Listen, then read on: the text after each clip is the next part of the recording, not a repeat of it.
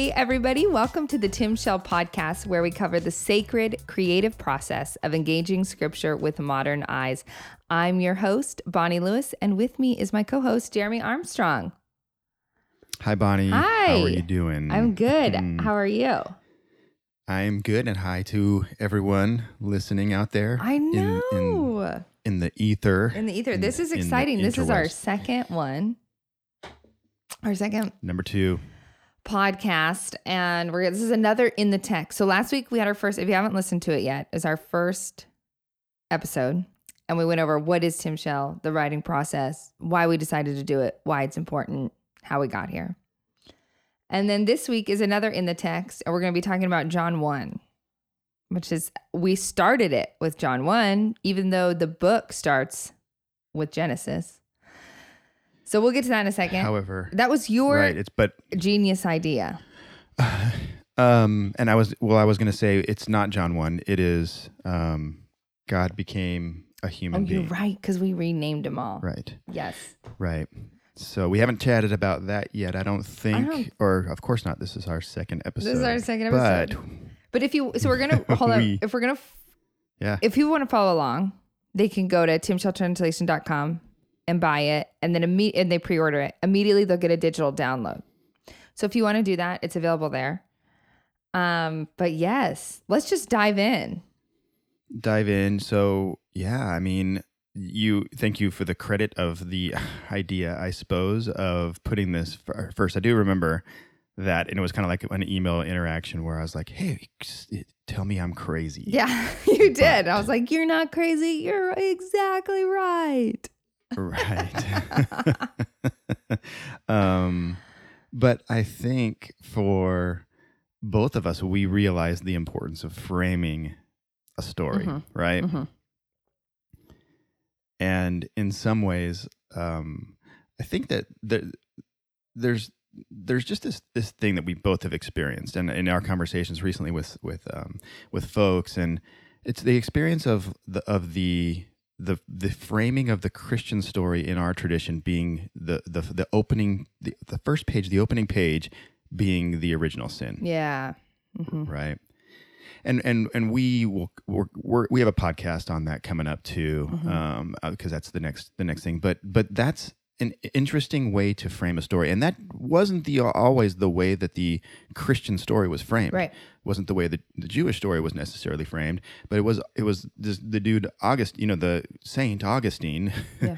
I think it was like the 5th century or something like that. It was a ways down the road. Right. That this became, hey, here's our hook. Yeah. Here's how we really get them in. We let them know how horrible they are. Yeah. My spiritual director says, he's so gentle about it. And he said, I believe that was first introduced as a way to serve empire, to keep somebody in power and to keep people coming back. Right. And it is just, and it kept going. It's not, and it was a tradition of the Catholic Church for years and years and years. And then the Protestants, when the Reformation, the Reforming, it was one of the things that we kept. Yeah. But we called it different things. But the original sin idea stuck with us. And now here's the interesting thing. Back to where we are here. John did a Tim Shell thing, didn't he? He said, "Here, let's reframe this. Let's talk about in the beginning." There's not an accident that John says in the beginning, right? Yeah. No, I love that you said that. I totally forgot about that till this moment. I was reading something, I think it was by Rohr, and he was saying, by the time we get to the New Testament, this idea of God is so far removed from what it started out as. Like, it started out as this God that wandered with his people in the wilderness, that was with his people, that dwelt among his people. So by the time we get to the New Testament, it's so different, because now we do have empire. We have people in place. We have people that are like, I'm talking to you on behalf of God, follow my rules, et cetera, et cetera. And so John, exactly what you said, reframes it. It's like, no. In the beginning, and starts to make this like connective narrative through the whole thing. Right. For sure. And the interesting thing is that the Genesis 1, in contrast to Genesis 2, which probably came from two different traditions Genesis 1 is very much a John 1 type of a Yeah. thing. You know, it is good. It was good. It is very good. Mhm. Is said like 5 or 6 times, like maybe 4 or 5. I'm not sure. Yeah. And so, but the problem, one of the issues that often happens with us, is we prefer to see Genesis 1 as like a science book. Mhm. Yeah. You know, this is how God created the earth. Mhm. You know, He did it. Here's the first day. It's what we teach the kids. You know, it's we kind of read it that way. We interpret it that way. However, you know, a reading of Genesis 1 through the lens of John is quite different. Yeah. It's a what is the essence? It's a why of creation as opposed to And I like what you just said there. how. What is the essence of it? Yeah, that makes a big difference, because if we're reading as a science book, it's somebody did this, this, this. What is the essence of it asks, what's involved in it? What's sort of baked into the whole thing? What's interwoven in creation? Right. Yeah. And so what you did, and I think hopefully we did, and like you've mentioned, Roar, we saw creation through the eyes of John, which is that it was a Christ, the first Christ incarnation into the world. Mm-hmm. Yeah. It was the birthplace of all things. It's everything points to Christ, and everything is indwelled with Christ. You can't really say that, but He is indwelling within all things because things were made through Him. Yes, like everything. And we want to, and let's I think let's pause there. I think we put it like this. In the beginning, when God spoke, colors and textures splashed across the earth, and His word manifested life itself. All things were created in and through God's word. It was also good. His word was God. Mysteriously, His word was also with God. He did not work alone. God has never been alone. With Him was Christ, the divine messenger, the authority of every breath spoken on earth, the covenant among all living things, and the good news for all creation. Where life began and where it will end. Over prophets, priests, and kings, Christ not only communed with God in the beginning, but He was and still is one with God. And then we go on and we talk about everything made is pulsing with Christ's vitality, and this energy moving through every living creature guides all creation into the God relationship. This idea that the Spirit, the Christ, was in the beginning, and everything was made through His essence, and that is pulsing through everything. Like, that's how we're alive. That's how we're moving. That's how we find our being. It gives me this outlook on life that everything is alive, right? Like, in a sense, we see that in a scientific way. We're breathing, that tree is alive, these things are moving. But on this other level of, no, there's an essence to it. Like you said, there's something under the thing that's moving us forward. It's such a different way to understand creation. It is alive with the divine essence of Christ. And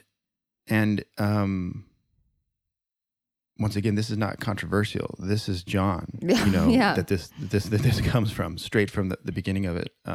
Mystical slightly, but still straight from the New Testament. And what I love about that idea is that if we fast forward to John, Jesus, the Christ personified, didn't come out of this evil place, right? He came out of what I think Rohr calls he came out of a Christ-soaked world. Yeah. And it was just an obvious is an obvious incarnation. The world was soaked. The creation, all of creation was blooming, was fragrant with Christ. And from that, the clear answer was to have Jesus pour forth from that. You know, to me, that's a beautiful story. And we mentioned it, you read it here, and I love the fact that you put the word good news, in the in the first paragraph of Tim Shell, Yeah. because it is good news when you start kind of understanding it a little bit differently than how we maybe were brought up into some in certain traditions and things like that. But the good news of Christ and Christ incarnate is that Christ is incarnate it's everywhere. Yeah. It's in all things. It's in all people. And that's the original redemption. And it's the redemption that you can't get rid of. Yeah. It's a lasting, it's an eternal redemption that started from the very beginning. Yeah. No, I totally agree with you. And it, like you said, if something is, when you use that phrase that Christ soaked, that changes the way I view almost everything, because I no longer can put things into neat categories, right? I think I was brought up in the church really believing this is sacred and holy, and this is secular over here, or this person has the divine in them and this one does not. I can't remember who I was reading. It might have been Rohr, but it might have been, who knows? It could have been a number of people, but they were saying it was like, it's not that only certain people or certain things have the divine in them. It's that only some of us have responded. And so the difference there isn't that like these people are good and these people are bad. It's like, no. Some of us have responded or are even aware, right? Whereas other people haven't yet or aren't aware yet, or these different things. But when I'm believing that we live in a Christ-soaked world, that has to change the way I view my neighbor, the way I do anything, the way I vote, the way I recycle, the way I mean, it's like the way I create, the way I write, like it changes the whole script. Because instead of this idea that like it's this bad place and we have to come and save everything and everyone, it's this idea of like, no, this place is good. How can I take part in the continual incarnational reality of this Christ-soaked world? Yeah, exactly. And there's a couple ways you can do it. You can, if you need to, you can start, there's the way that I see it, that you can start with Jesus. You can start seeing the divine there. Yeah. Then hopefully, you can see the divine in yourself. And that's biblical as well, and then when we are one with Christ, and then hopefully you can make the move to start seeing, the divine in everything. Yeah. I think that's the trajectory of a God encounter. Yeah. It's going to broaden as opposed to close, or it's going to include as opposed to exclude. Yeah. And and what you were saying, it's like, if God isn't the one who decides what's redeemed, we take that burden on ourselves, the humans. So we decide what's redeemed and what's not redeemed, right. And guess who's redeemed typically when we do it? Yeah, the people we want to be redeemed. Right. People who look like me for the most part, right? Or and when we take that burden on, it's interesting who gets excluded, and how that, that the ins and the outs mirror, like you've been saying, empire in some ways, Yeah. But what we love about this story, if God is incarnate in creation from the beginning, that's good news. Because guess what? You don't get to choose. The people around us don't get to choose that. Don't get to choose the end result, and who has access to God and who's on the outskirts, right? Yeah. No, I love that. And it's also this idea that you just said that like lit something up in me of the good news. If it's not good news for everybody, then it's not good news. So if we're, interested in a message where a few people are saved, it's probably not good news. I just so radically agree with that. Yeah. I mean, it is just such an important, it's such a lost thing.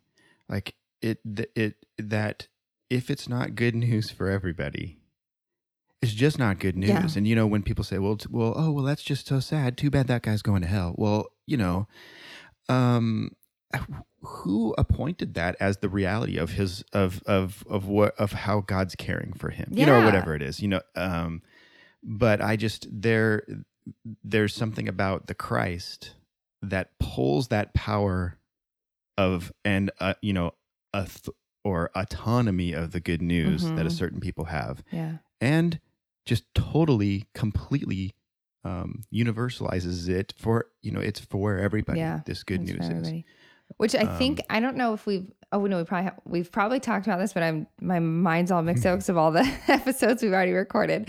But a good friend of mine wrote me and he said this, and it has really stuck with me because I was not aware of this. But the phrase good news was so revolutionary. Like when we read it, we're like, oh, he means the gospel or whatever. But the biblical writers actually stole that phrase from the Romans.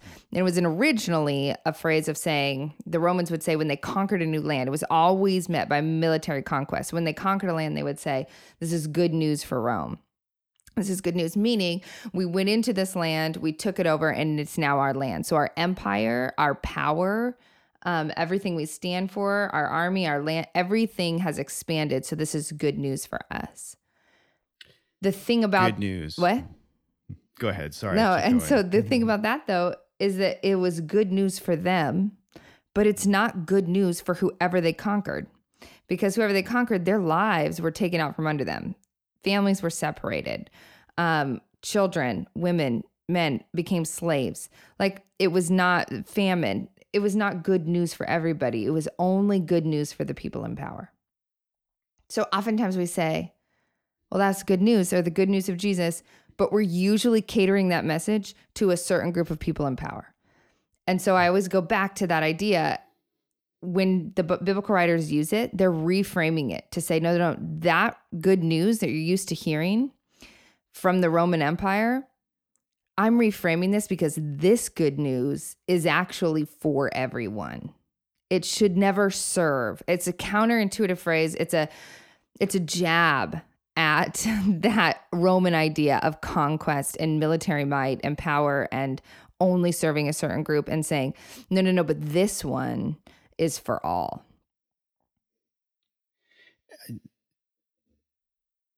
Totally feel you. I totally feel you on that. But I think N.T. Wright has a book on the good news, and he talks a lot about it. And part of it for me has always been when N.T. Wright would talk about that good news being so broad and so different, or so different than how we kind of have made it small. I didn't understand. Yeah. Because it didn't sit well. It didn't sit well with my tradition to sit here and say, so wait, what are you saying? Mm-hmm. Are you actually saying that that good news is for like everyone? Yeah. Like I don't like I would sit there and go, I'd have to read pages over and over again. Mm-hmm. What exactly are you saying here? Because I agree that the good news is not in my hands to dole out. Right. I believe that it is in God's hands to offer. Mm-hmm. But you're saying that this good news is for everyone. And I kind of feel like, no, I'm not saying that. The Bible. Yeah. Paul is saying that. Mm-hmm. John is saying that. And sometimes John's language is a little bit exclusive. Mm-hmm. But I've found it's exclusive in kind of more Christ language. Mm-hmm. Mm-hmm. When he's saying, I am the 7 I ams, I am the way, mm-hmm. I am the vine, all those types of things. That's Christ language. And it just is very true when you look at it as Christ incarnate in all things. Yeah. Can you talk about the difference between Christ and Jesus? I'll give that a try. I will too. But I think it's foundational for what we're talking about here, right? Because we're not saying Jesus the man was in everything, because the act of Jesus incarnate was a historical event that happened. So with this Christ-soaked world and then Jesus incarnate. So what is, to your understanding of what you're like, yeah, this feels like something I can get behind, your idea of the difference between Christ and then Jesus? Because I think sometimes we think same person, or like Christ is Jesus' last name, etc. Yeah, and my feeling on that is similar to, so when I was younger, I was like, well, what is this? What is the Trinity? What's going on here? Yeah. And I kind of I don't know where I got it from, but became to me in a very simplified form. We have God the Father, who is kind of the spiritual head over the things, and then we have God the Spirit, which everyone kind of knows what it is, and then you have God the Son, which is anywhere that God is in creation. So that's a very simplified, and I haven't thought about it in a long time, but I still kind of hold true to the God the Son, which is the Christ, being the created aspect of God. And because it's John language. Yeah. It is, it was there from the beginning. It is what things were created. Things were created through the Word, by the Word, and with the Word, and the Word became, you can say it became flesh, but that is just it's creation and the incarnation of God in all things that matter. Right. Anything that's matters, and anything that is matter is incarnated with the Christ. Yeah. Fast forward, and you have that probably does nothing to help anyone, but it helps me a little bit. No, I think it does. But one of the things that happens with going back to the original story of like the original sin and all those types of things. So since the Enlightenment or whatever it is, or just even since the Reformation, Westerners need a problem and a solution. Or we work really well with a problem and a solution. Yeah. Even as storytellers, yes, we love here's something that somebody has to overcome. Eastern religions, not so much, and early Christianity was probably more aligned with Eastern approaches to things. It wasn't like, well, here's this and here's that, and here's the reason for this and the reason for that, and here's the good and here's the bad. It was like, here's this, and because of that, this, and intertwined in this is this, and let's move over here to see this. Yeah. All these different layers. But what we did in the Western side church is we had this original sin was the problem, and the solution was the death of Jesus Christ. Okay, so that really limits who Jesus is in this world, to this kind of to just that single aspect. You can really, and most churches do, get rid of the rest of everything. Yeah. You can get rid of the Old Testament. You can get rid of all, as long as you have the problem and the solution. That's all you need. Christ's life doesn't matter. The goodness of all creation doesn't matter. The indwelling of the Spirit, none of that really matters as long as you have the problem and the solution kind of a thing. So it really kind of makes that really small. The Christ is the bigger answer to this question. And to me, the reality is it's the Jesus is the gift is the answer, which is a gift, is not a requirement.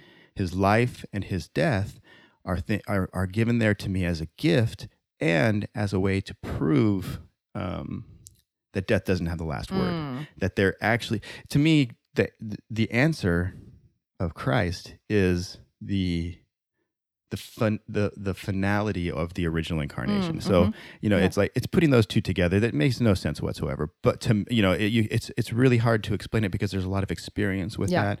But why don't you help me explain? No, I think you did great. I would have said all those same things, but not as articulate as you did. And in a very, like the best way my brain can wrap around it in a very simple, again, very simplified form, like dumbed down way, is that there's the Spirit Christ. And then Jesus was fully man. When he was baptized, the Spirit Christ comes on him. And then that's what we see in his ministry and carried to the cross. So then when he dies, the Spirit Christ, and then you have his heaven, and then you have his body too. So there's, that's like the most simplified form of it for me. It's so much, like you said, so much more layered, so much more nuanced. It helps my brain fit things though into neat categories. One of the things we want to do in Tim Shell is not fit things into so neat categories to let it sort of, oh my gosh, I almost just said ebb and flow, which by the way, I said that so many times in the book and Jeremy kept saying, you say this too many times. And I forgot to tell you this. My friend the other day, she was being so nice and sincere. And she quoted me and said, as you would say, ebb and flow. And I'm like, oh, damn it. Jeremy's right. And so of course I wrote to her and I said, you know what? My editor said I used that phrase too much, but what does he know? That's what I said. And she wrote back and she wrote, I think a lot. Wow. There's a lot of good to be had in that little conversation. It's so true. Right? But anyways, like I want to make things, that definition I just gave is too simplified. It's too like, oh, okay, that makes sense. And so what we try to do with this John, which brings me to my next thing I want to discuss, because it's like, for me, it's like the fundamentalist elephant in the room, which is that we use the word energy in the passage. Okay. But over the years, and like part of my journey of like deconstructing and reconstructing again was having and understanding this huge, big idea of God that I hadn't before. And this idea of the Christ, so we're talking about here, the Spirit, everything being made in and through it, that creates a certain reality that I wasn't attuned to before. Do you know what I mean? I really viewed it as more of what someone might say, even like more of like a Gnostic reality of, which the Gnostics believed in this huge separation between body and spirit. So in like the first century we see, and you see it in 1 John, actually that whole chapter was written against the Gnostics of the day who say like, that Jesus was a man, that Christ came on him, and then Christ left when he died. So they don't believe that the Spirit died with Jesus. So it just remained Jesus and Christ separate, not Jesus Christ conquered the grave, which would be essential, because if Christ, the Spirit, conquered the grave and conquered death, like you said, the finality of that is that tells me that death doesn't have the last word in anything or in anyone, that there is this process of new creation, and we see it all the time, and we can experience that in spiritual ways in our own lives, but then also that there's hope after our life here on earth. So when it made this huge big picture of God that gave words to a different reality. And so energy was this word that I wanted to use, and that I was like, should I use it? Should I not? What should we do? Because growing up like in the evangelical church, like that was a no-no. You can't use the word energy. Absolutely not. Never. It's too new age, obviously. And you may have even asked me that. Is this too new age? Because I was like so nervous about it. But one of the beauties I think I've learned, and I think you would attest to this too, and we talk about this in Tim Shaw, is that there is so much of truth that lies even outside the text. And if we are able to grab it and see Christ where we find it, our view of God gets so much bigger. And so this past year, one of the things, or past 2 years or so, one of the things that really has grabbed my attention is a deeper understanding, actually, ironically, of science. And like an actual energy that flows through things on like a scientific level. And so what's funny is that I started out with this science understanding of creation, right? This like 7-day, this is how it has to be, like growing up, to wait, no, it's like a metaphor, to, but how interesting that it was a different view, a different level of science that actually brought me back into a deeper spiritual reality, right? It's like this, like. Absolutely, yeah. For sure. So, and especially like with the energy stuff, and I remember some of that, but I also think that like so within you and within me, we have access to this, to the creator of all things. Mm-hmm. Yeah.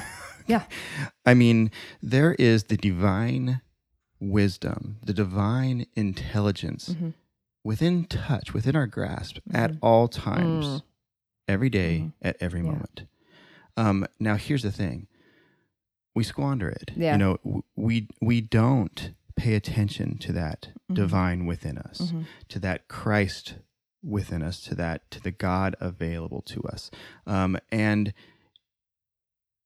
yet it's there, and that's what the divine Christ means to me. Yeah. And it's the redemption of all things. And it's in some ways, it's a call to, to me, it's a call to prayer, mm-hmm. you know, and it's a call to throughout our days, understand that eternal life, everlasting life that was offered by Christ was offered because the Christ is available to us. Yeah. And it wasn't just this thing. And sure, I'm not going to deny that there's like some hope for beyond, but it, in that Eastern early Christian way, it was also or more about, what am I doing right now? Yeah.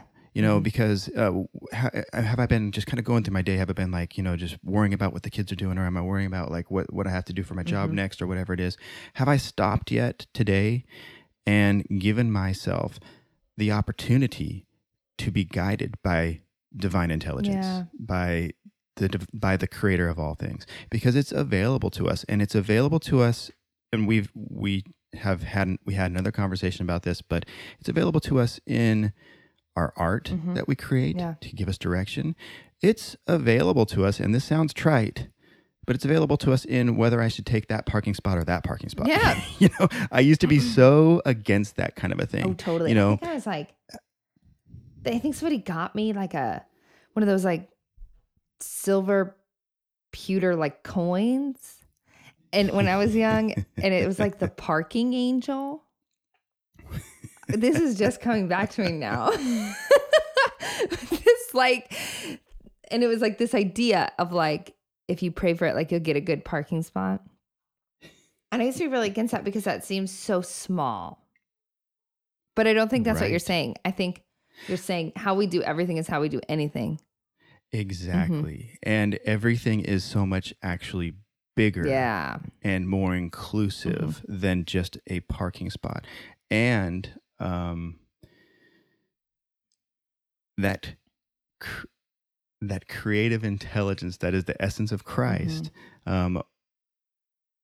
can be speaking to us at all times, and is. And the other part of that for me is that if it's happening, it's meant to happen. Yeah. And that direction that you take when you take that parking spot is blessed by God. Yeah. I mean, so to me, it's less than like, oh, dear God, please give me this great parking spot. It's more like, God, where are you in this process of this, me not finding a parking spot? Is it way out, or the fact that I'm led to be way out there? I honestly believe that the Christ is involved in that process. Well, and I think you almost have to, if we want to see the Christ in big things, I think we have to get used to and understanding in little things. Like that verse where it's like, my sheep know my voice.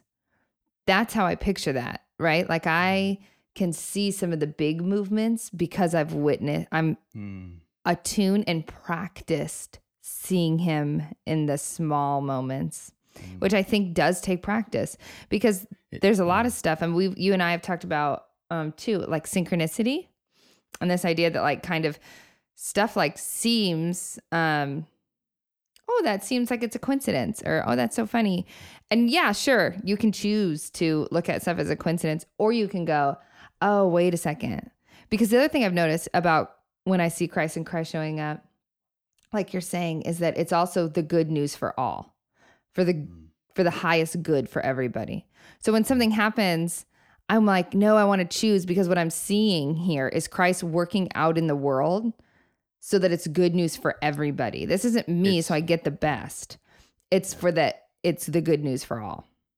It's always a reminder. You're absolutely right. And for me, it helps when I'm in traffic. Oh yeah. I mean, because I can be pissed, or I can stop and say, God is in this. I don't know why or how or when. And I'm also, I don't love the idea of attributing everything to God. So there's got to be some kind of it's layered ebb and flow. Yeah, there is so much ebb and flow. You're welcome.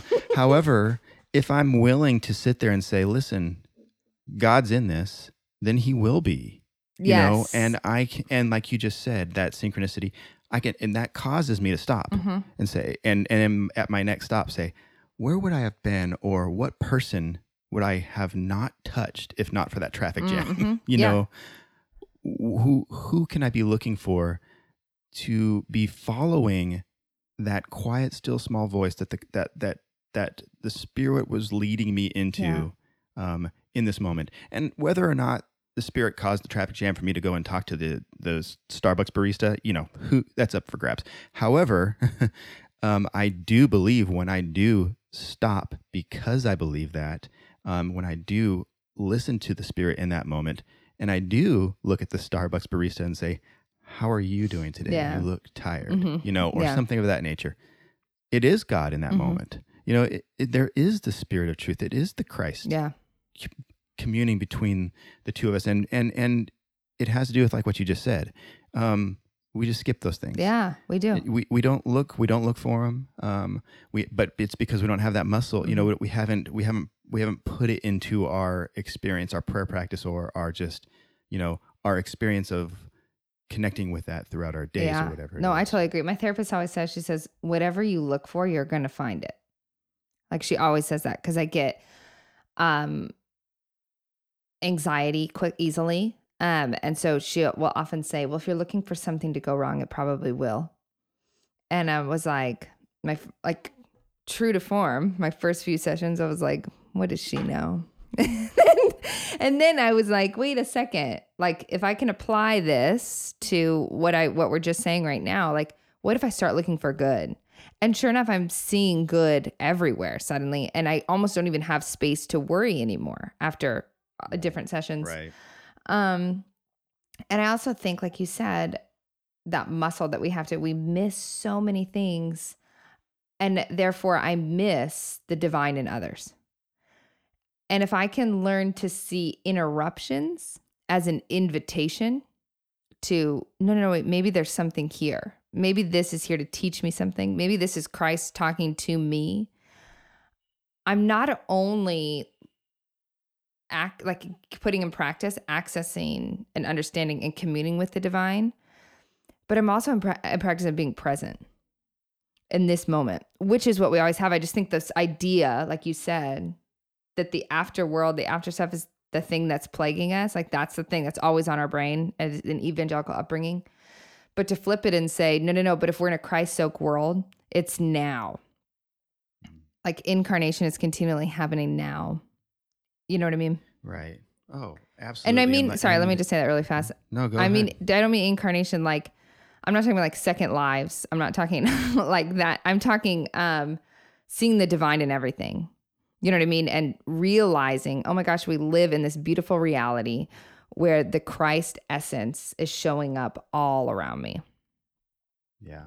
It's eternal life. Mhm. It is the kingdom of God. It is, other religions call it enlightenment. It is the presence that we are offered at all times. And whether it's true or not, like I think I like what you were just saying, and just kind of to keep harping on this, but I just think it is so important. Whether God created this moment for me to do that or not,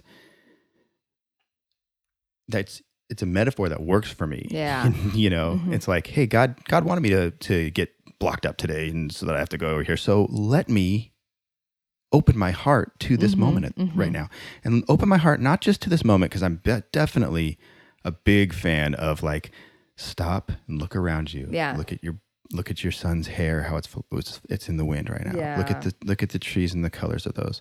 But there's also the stop and see how the Lord, how this movement, how this moment can move you to the possibility of where you can be touching somebody else right now, or even just be listening to the small direction, the small pointers that the Spirit has for you, whatever that's going to be, wherever that's going to take you, because that's eternal life. Yeah. That is eternal life right now. And that's one of the biggest tragedies of humanity, is that we don't accept it. Like you just said, we live outside of eternal life. Yeah. And to me, that's very much the Christ message. Yeah. Follow this and you will have eternal life. And I also believe that there's a care for after we have passed away. I think that's something, but that's not always what Jesus was talking about. Yeah. He was often talking about something that was happening, right here, and right now, and you're missing it. You're missing it. You're missing it. I'm missing it. And that, to me, that's the real essence of the divine Christ, the difference between the divine Christ and the human Christ. Yeah. The human Christ was able to say to everybody, here's the divine Christ. It's with you. Mm-hmm. And I, as surely as I am with you, and it is available to you. And in fact, that's my command. Mm-hmm. Just touch the eternal life. Just be a part of it. Beautiful that universal, as our friend would say, or more your friend, the universal became a particular. Yeah, so true. I want to end on this because what you just said reminded me of the universal and the particulars. Page 14, we wrote, true light does not discriminate. From the fine linens on the emperors to the tattered and dirt-worn clothes on every beggar. From the most majestic mountains to the smallest trickling streams, the light shines equally through all. True light illuminates the dark places, so all is unveiled with vibrant textures and hues. And in this, the kingdom bursts wide open, displaying the breadth of true life. With belief came a whole new family of God, being firstborn in and through the light with all of creation. They were no longer disqualified, but welcome. The word of the Lord.